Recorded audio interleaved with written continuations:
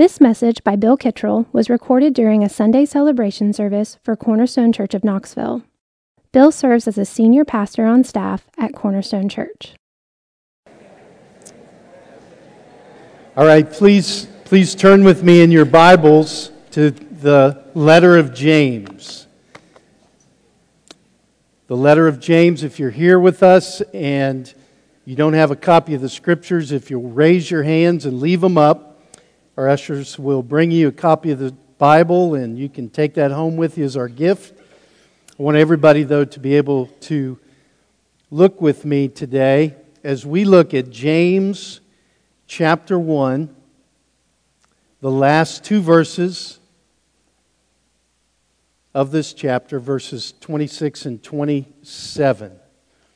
This is God's inspired, inerrant, and holy word, and it's a great privilege for me to read this morning and for us to seek to study these verses in the context of the letter of James and trust the Lord to give us the gift of illumination that we might be transformed.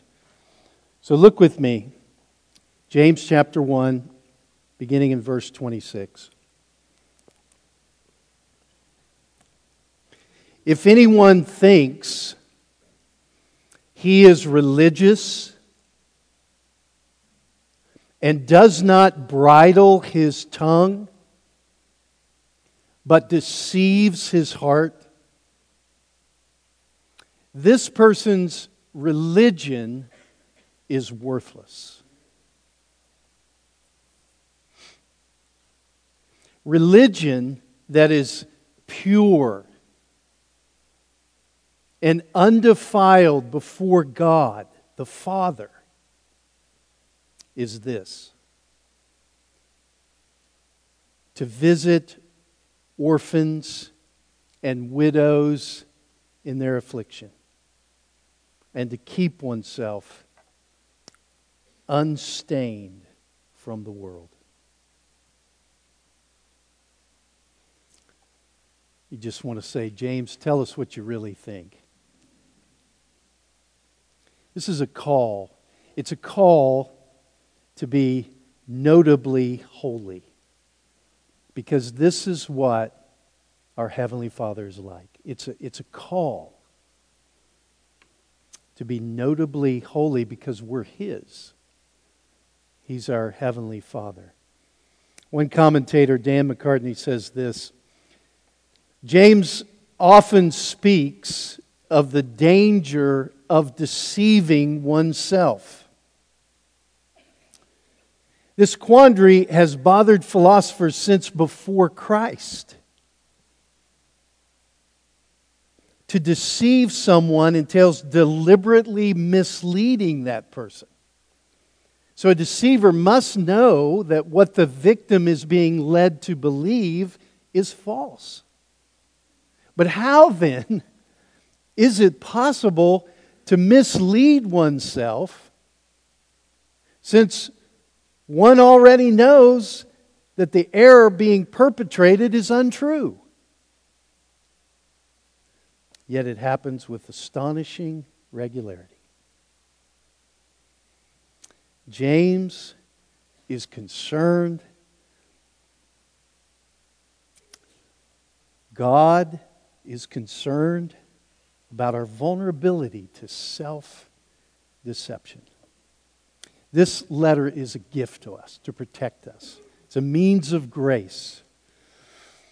Let me just say, I do not think this congregation is characterized by hypocrisy.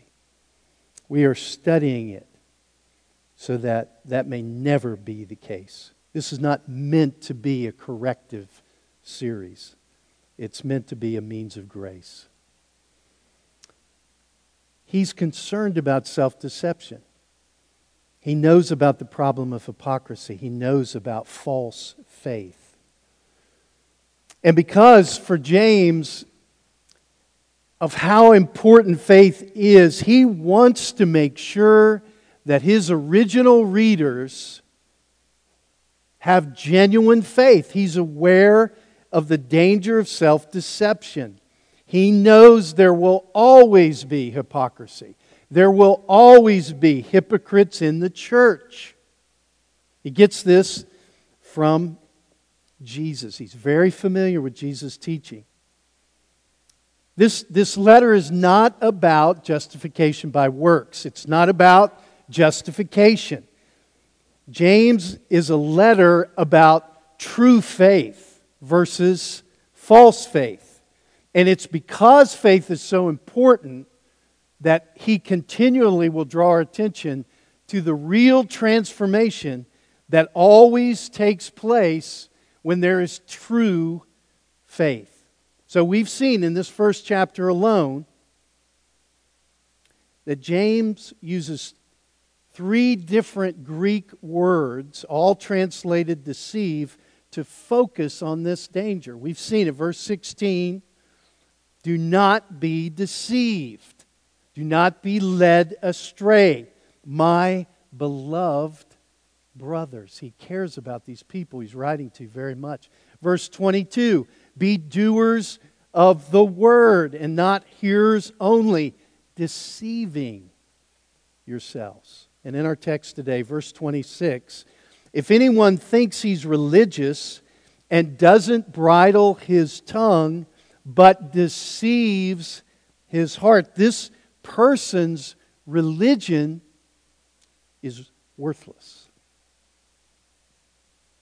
He knows we're vulnerable. He's concerned about self-deception. I recently gave my 7-year-old grandson a knife. And he was very excited about it, very grateful. But then he left the knife that I gave him at my house twice, laying around, just not thinking about it. And so I confiscated it until he can prove to me he'll take care of it, because I don't want him to lose it. And we were going back over the details recently, as we often do. And I reminded him of how he'd left it with me, not once, but twice. He disagreed. And this isn't how he remembered it. This is what he said. Grandfather, you don't have to tell me what is in your head. I have something in my head.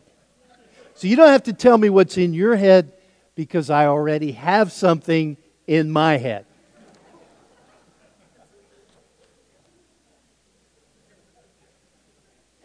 Now, what he meant was, I remember what happened. I am right. I don't want you to tell me what happened, because I know what happened, and what you say happened didn't really happen. The main issue is that what's in his head gets his knife back. I kept the knife, and he won't get it back till what's in my head is in his head. Because what's in his head is wrong. Or if he sends his mother, because every wise grandfather knows that what's in the daughter-in-law's head is truth.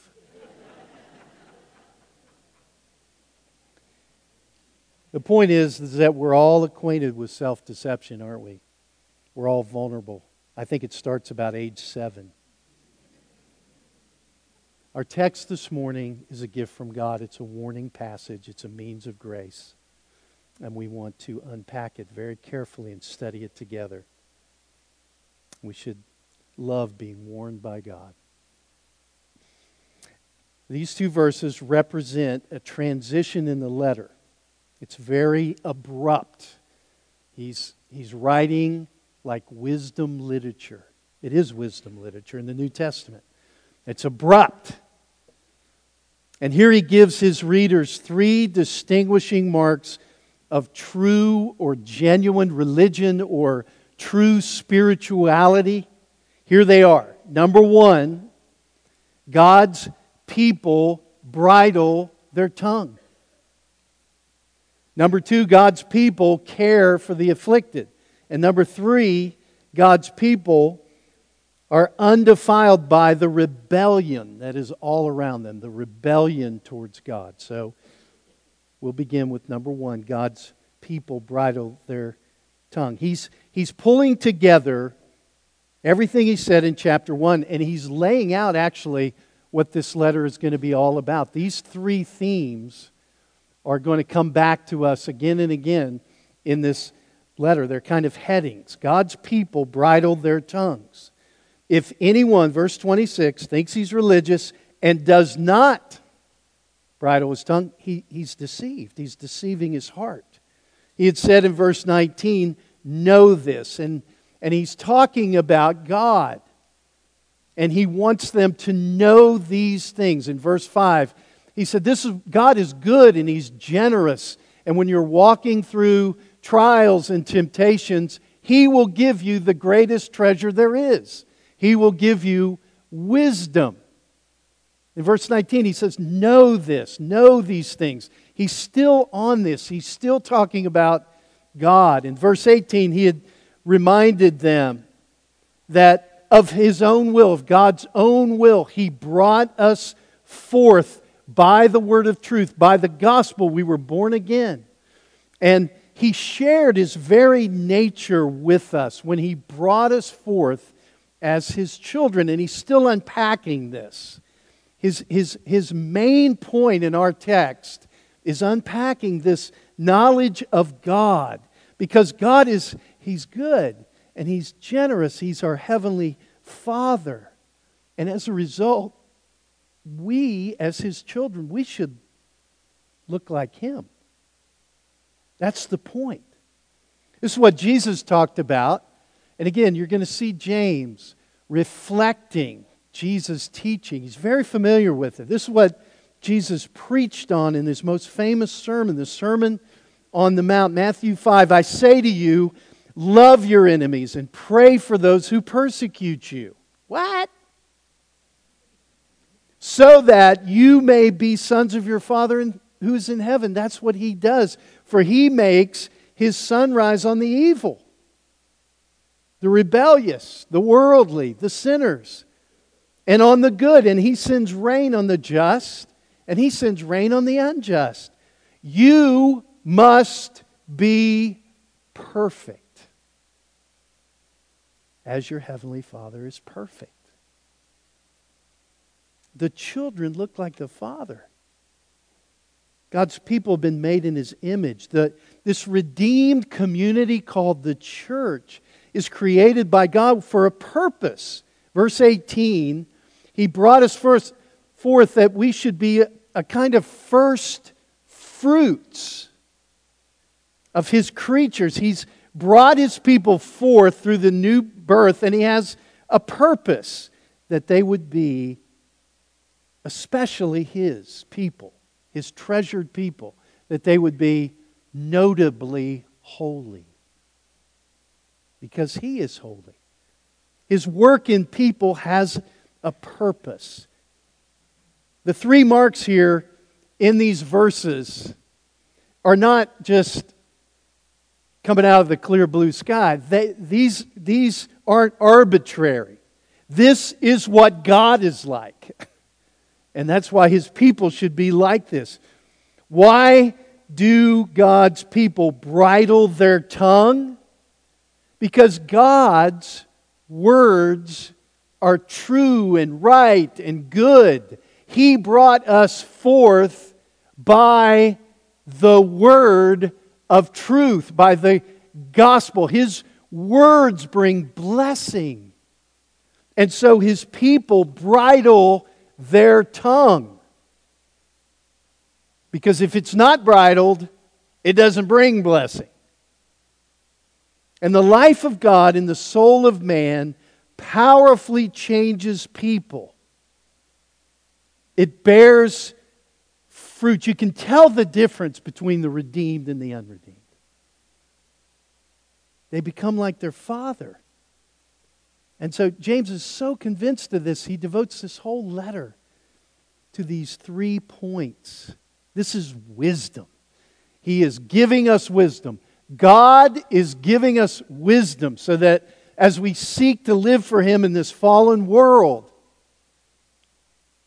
when we experience trials and temptations, we will know how to live. Notice that in these 2 verses, they have a word in common: religious or religion. For James, religion is very important. It's an outward expression of a relationship, communion with God the Father, that's rooted in the heart. It's an outward expression. You can see it. This relationship shapes life. That's what he means by religion. A genuine relationship with God is expressed in a person's life, and that's what James calls religion. Our lives should express what we think about God, and he's warning his readers that there is a religion that is worthless. Verse 26.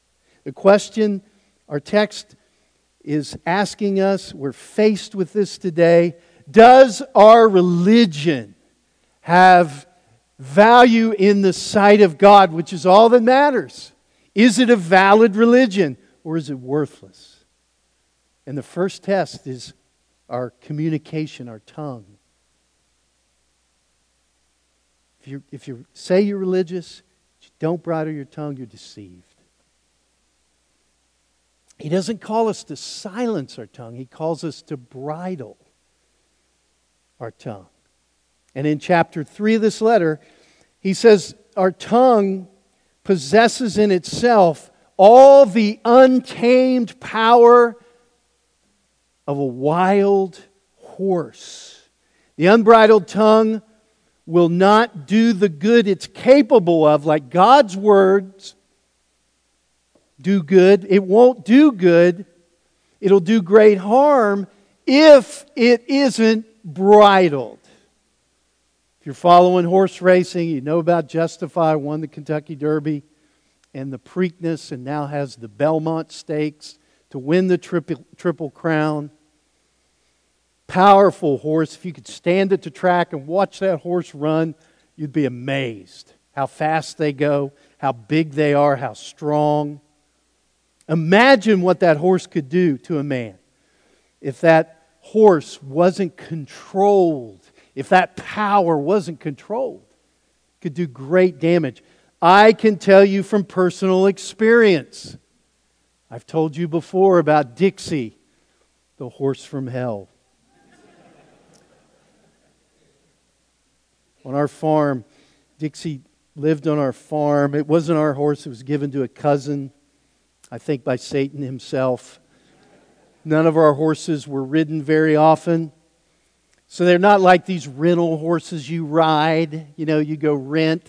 They've barely plod along on their way to the glue factory. That was not the way our horses were. They were left to themselves. They didn't like saddles. And then here we would come one day out of the blue and we're going to ride them. My dad was an expert with horses. Me, not so much. So one day we're going to ride Dixie. And this time we had a gallery. We had my uncle, who I was always trying to impress, and we had my girlfriend, who's now my wife. People were trying to ride Dixie, and people that are much better riders than me were having trouble. Then it was my turn, and per usual, before I even got myself in the saddle, Dixie took off for a low-lying branch on a tree. I barely ducked and missed it, and then she was heading for the barn because there's a beam there and she could have me decapitated. So I jumped off. Slowly walked back to the gallery while everybody mocked me and laughed at me. And I don't think my dad appreciated his boy looking foolish. So I watched him walk over and he grabbed Dixie by the bridle and hit her right in the nose. And got on her and walked her around the field like a well-trained poodle at a dog show. And then he called me over and he said, "Now get on her and hold the bridle tight." And so I did, and Dixie walked around the field just as controlled as she could be. I think she thought I was Dad for some reason and didn't try to kill me. Your tongue is like Dixie, the horse from hell. It really is. It needs a bridle, or it's going to harm people. It's going to do great damage. And if you're a child of God, there will be a bridle on your tongue. In James' view, the tongue is a litmus test for the heart, the index. He's going to elaborate on this in chapter 3. If we have a true religion, but leave our tongues unbridled, we're deceiving ourselves. Verse 26, we deceive our heart. The tongue and the heart are linked so that the tongue is an accurate measure, a barometer of our heart. To think you're a child of God and yet not bridle the tongue is to deceive the heart. You have to understand the Bible uses the word heart different than our culture. It's of the utmost importance. In the Bible, it's a basket turn. It's the core of our being. It's the guts of a person. It's the real you. It's all the activities of the soul and the mind. It's who you are as a person. And that's why Proverbs 4 says, keep your heart with all vigilance, for from it flow the springs of life. It sets the heart, sets the course of your life. God's concern is our heart.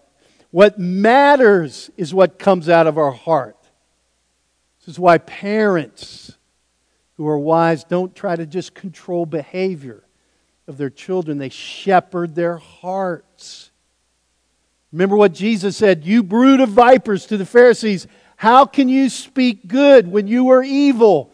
For out of the abundance of the heart, the mouth speaks." James is calling us to self-examination. Right now, the Holy Spirit is pulling up a chair in our lives. This is His Word. And we're being called to examine ourselves by this text this morning. He puts the tongue first. Are you a child of God? Is the mark of the child evident? Does your tongue reflect the heart of a genuine believer? We can examine our heart by examining our tongue, our communication. He cares about His original readers. God cares about us. We're beloved. He understands their suffering, they're tempted. God is good and generous. What is my tongue revealing about my religion? What are my texts and my emails, my Facebook page, my internet postings and comments? May it never be, but my Twitter account. What is my communication? All of this revealing about my religion. Point number 2, God's people, another mark, distinguishing mark of true religion. God's people care for the afflicted.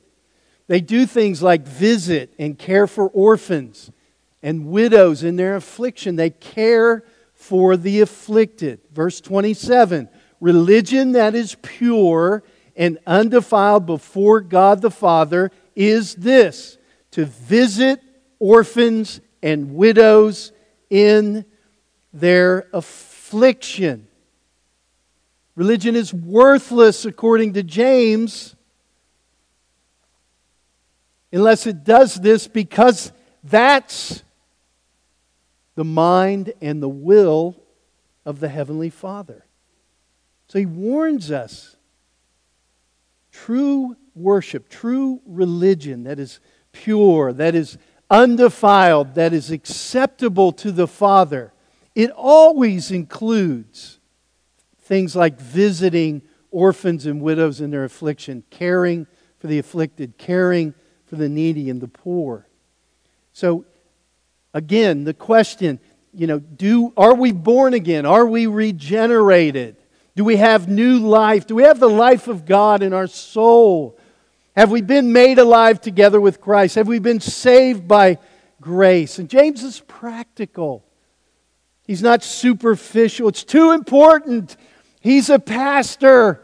He cares about the souls. He's accountable to God for the souls of these people. He's not going to be superficial. These are hard questions, and He's going to ask them. Do we care for the afflicted in their need? See, the Scriptures consistently reveal this is the heart of God. He's the Father of the fatherless. He's the protector of widows.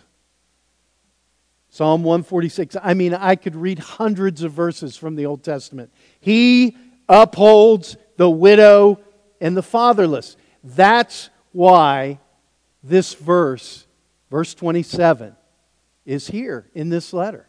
Because God upholds the widow and the fatherless, His children do the same. In Ezekiel 16, the Lord, it's a prophetic word to His people in Jerusalem, and He's warning His people how bad they are. And He's telling them judgment is coming through Ezekiel the prophet. Thus says the Lord. They are so bad, He says, Ezekiel 16, you make Sodom look good. Now, if you're familiar with your Bible, you know Sodom was a real city, and it was so wicked it kind of became a symbol of great sin and evil. And so He's telling them, you're so bad and so evil, and judgment is coming, you make Sodom look good.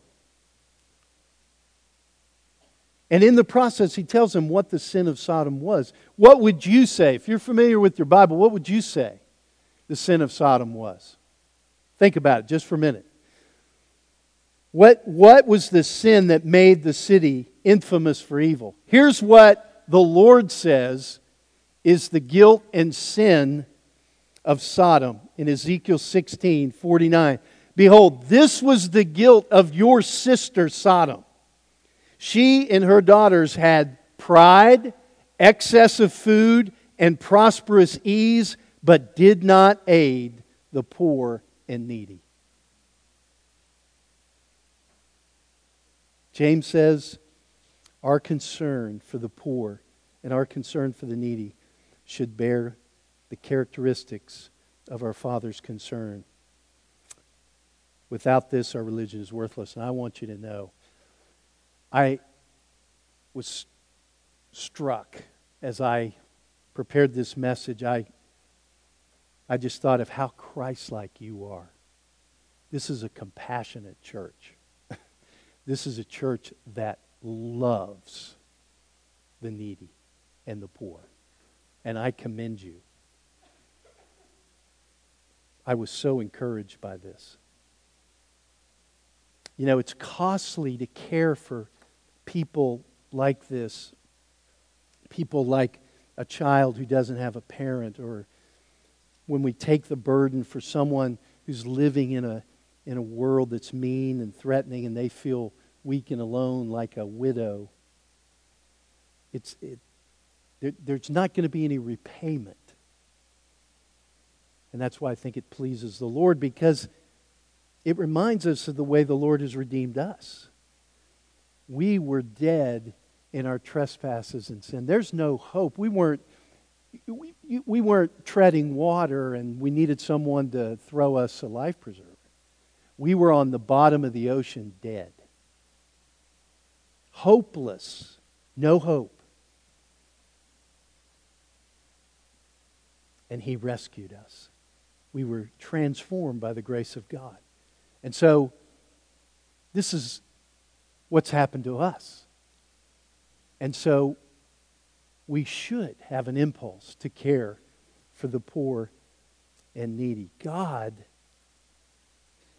has expressed this ultimately in saving us when we were dead in our trespasses and sin. My hero, John Flavel, he's a Puritan pastor, 17th century England, told a great story that illustrates how God cares for the needy and how His people care for the afflicted.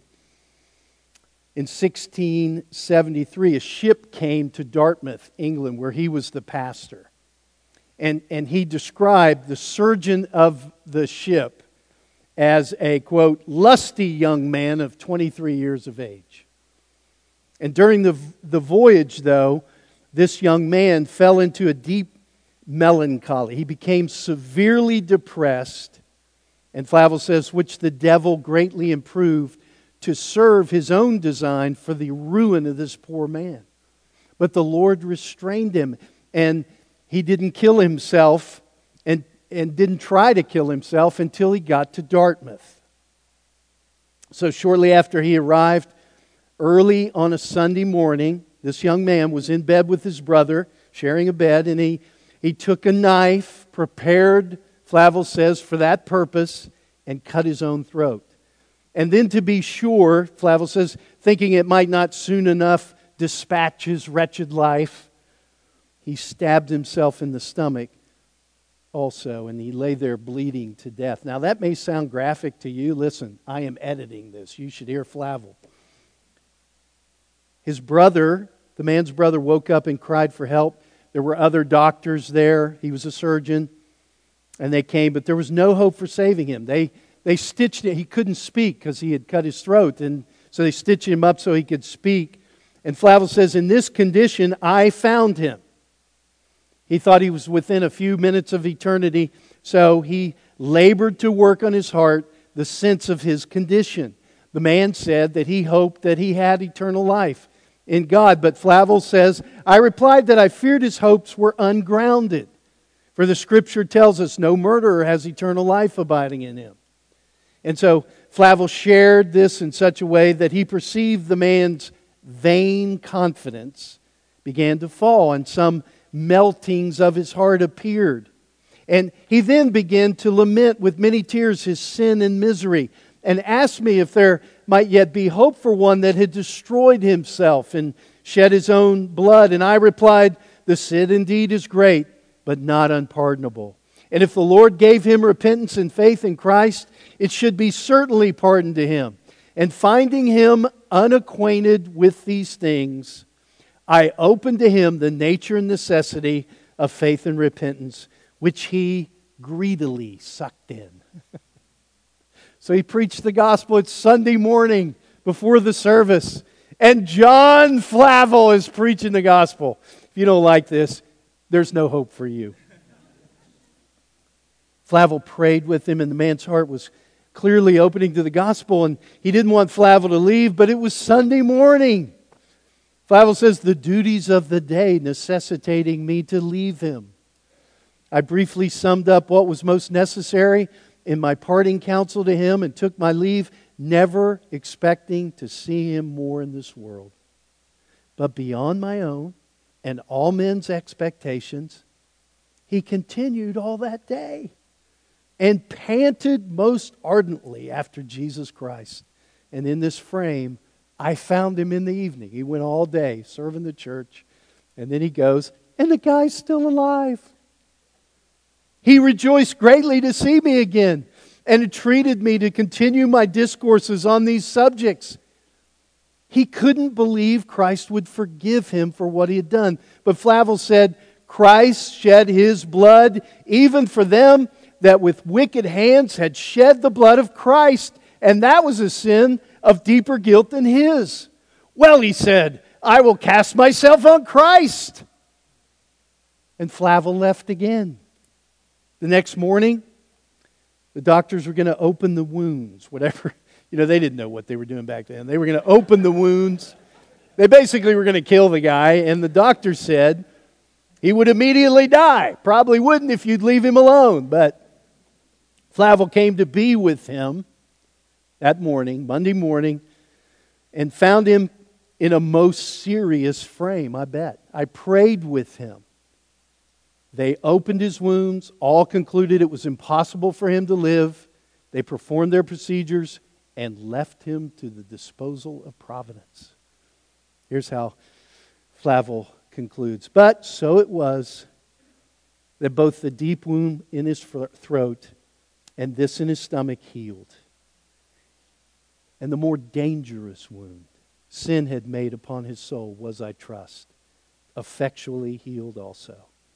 John Flavel, I spent many hours with him in that sickness.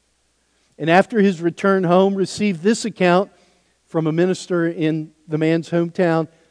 The minister said to Flavel, "I was much troubled at the sad providence in your town, but did much rejoice that he fell into such hands for his body and soul." You betcha, John Flavel. You have taken much pains with him. I think if ever a great work were done in such a way, it is now. Never grow weary of such good works. One such instant is, methinks, enough to make you to abound to the work of the Lord all your days. Isn't that great? Flavel says, how unsearchable are the ways of providence in leading us to Christ. God cares for the afflicted, for the poor, for the needy. And His people do too. Point number 3, God's people are undefiled by the rebellion around them. Verse 27, religion that is pure and undefiled before God the Father is this, to keep oneself unstained from the world. James now, he calls us, he calls his readers, he calls us to be unstained by the world. In chapter 4, he says, "Do you not know that friendship with the world is enmity with God? Therefore, whoever wishes to be a friend of the world makes himself an enemy of God." So we need to understand what James means by world. What does he mean? He means everything that opposes Christ in our lives.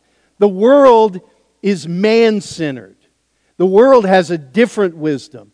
The world has a different goal for your life than God does. The world doesn't reference God. It doesn't reference His law. It doesn't share His values. It doesn't have His judgments. The world is the sinful ways of fallen humanity. It's rebellion. It's rebellious people. That's what James means by the world. The arrogant, self-sufficient, man-centered, self-exalting world. You can't be a friend of the world and be a friend of God. If you're a friend of the world, you're an enemy of God. It's a world of sin, of rebellion against the Creator. And so, the one who is a child of God keeps themselves unstained from this opposition to Christ that defiles people, this sinful rebellion. Truly spiritual people who have been brought forth by the will of the Father are undefiled by the world. Every day, our loyalty and our commitment to Christ is going to be tested. And the question is, this morning, are we passing the test?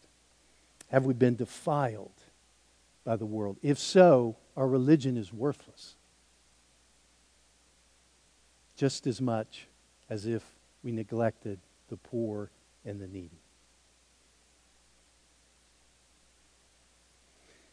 Here's a specific application for those of you who are old like me.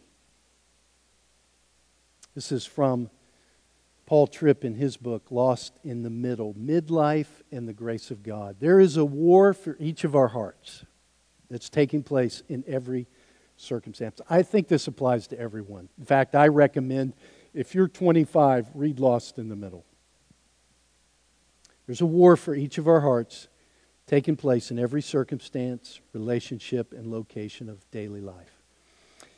It's a war about what kind of glory will attract my attention, command my affection, and control my behavior.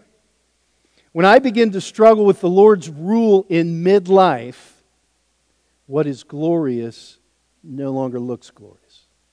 What is wise no longer looks wise. And what is loving doesn't seem loving. Because I'm not amazed at God's glory. I'll be all the more tempted to find life, peace, happiness, security, pleasure, identity, etc., in the shadow glories of the world around me. This can mean eating too much, spending too much. It can mean struggling more than ever before with lust. It can mean buying a sports car, taking a lavish vacation. It can mean a subtle migration away from a God-centered life into a functional worldliness.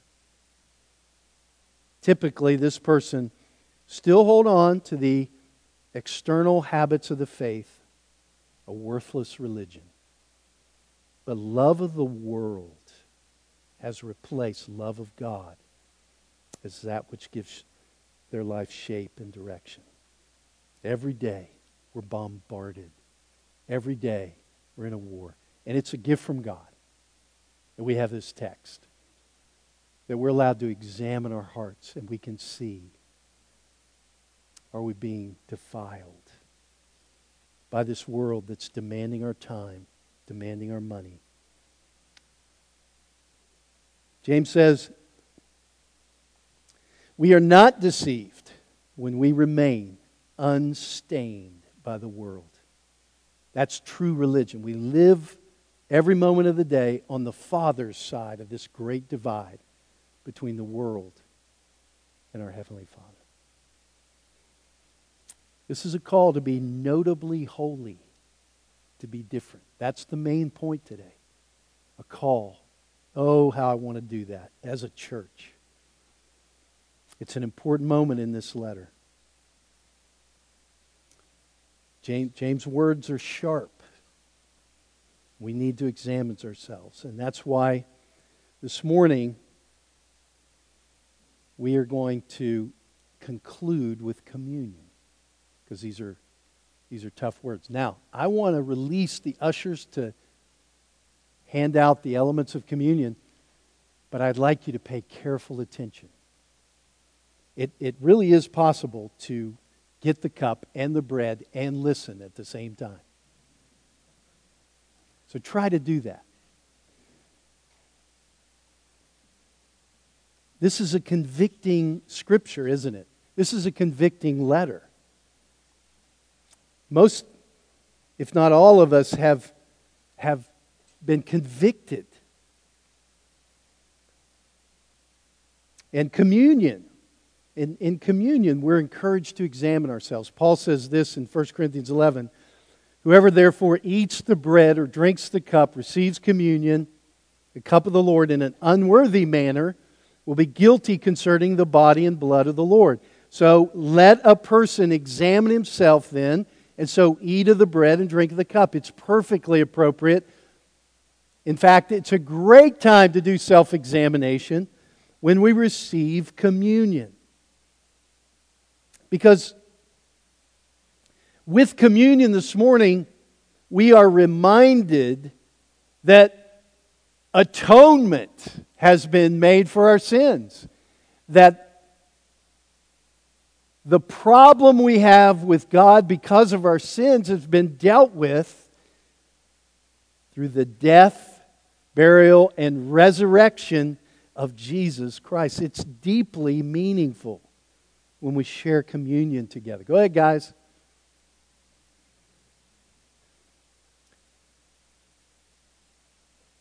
It's deeply meaningful. As we study these verses where we can be reproved, if we study this letter, we can be humbled by our sin. And we can be tempted with despair. If you have a weak conscience, it might condemn you this morning. Even though united to Christ by faith, there is no condemnation.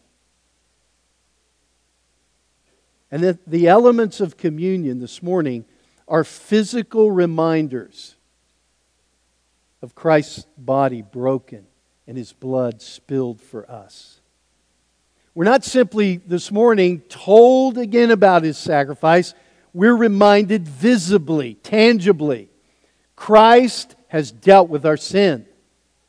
We accept this morning as we receive communion God's forgiveness and our reinstatement back into fellowship with God. We're taking the bread and the cup. We confess we're sinners in need of a Savior, but we also confess that through His work on the cross, He is our Savior from sin. We're forgiven and reconciled to God. And so this morning, it's just a great way for us to close the meeting after studying a text like this, hopefully faithfully doing self-examination, to be reminded of forgiveness. So often, people struggle to believe God loves them. It's difficult for us to receive God forgives us of our sins. But in communion, we have the truth of redemption portrayed for us.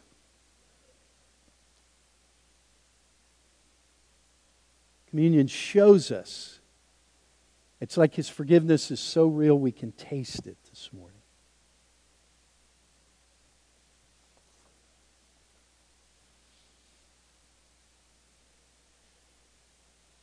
The Lord Jesus, on the night when He was betrayed, He took bread. And when He had given thanks, He broke it and He said this, "This is my body, which is for you. Do this in remembrance of me."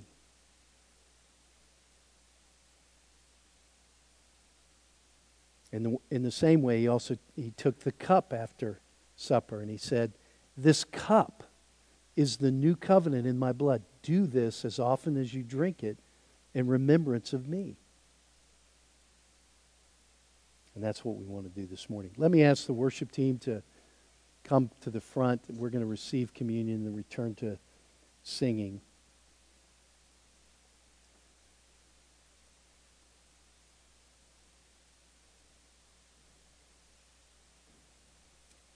Before we receive communion, I want to just bow our heads this morning and confess to the Lord any areas where we are convicted, any sin.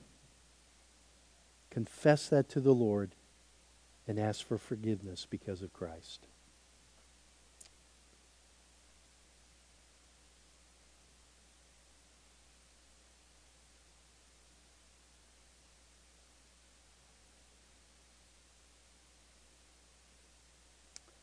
Father, I thank You that You are good and generous and kind and compassionate Heavenly Father. There is no condemnation for those who are in Christ Jesus. What a great joy it is, Lord, this morning to receive communion and be reminded that You sent Your only begotten Son that we might be saved from our sins. We praise You and thank You and receive this supper with great joy. It's in His name we pray. Amen. "This is my body," Jesus said, "which is for you. Do this in remembrance of me."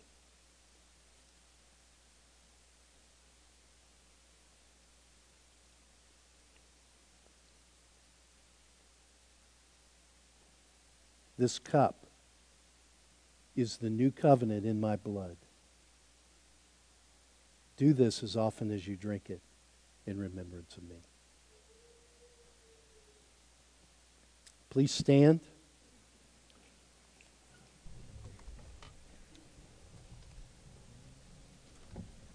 Father, we want to sing to You now, Lord, because our hearts are filled with joy.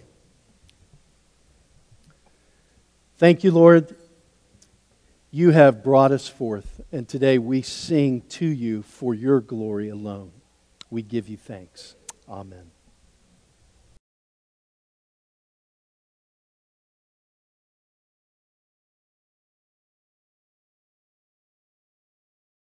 You've been listening to a message given by Bill Kittrell during a Sunday celebration service at Cornerstone Church of Knoxville.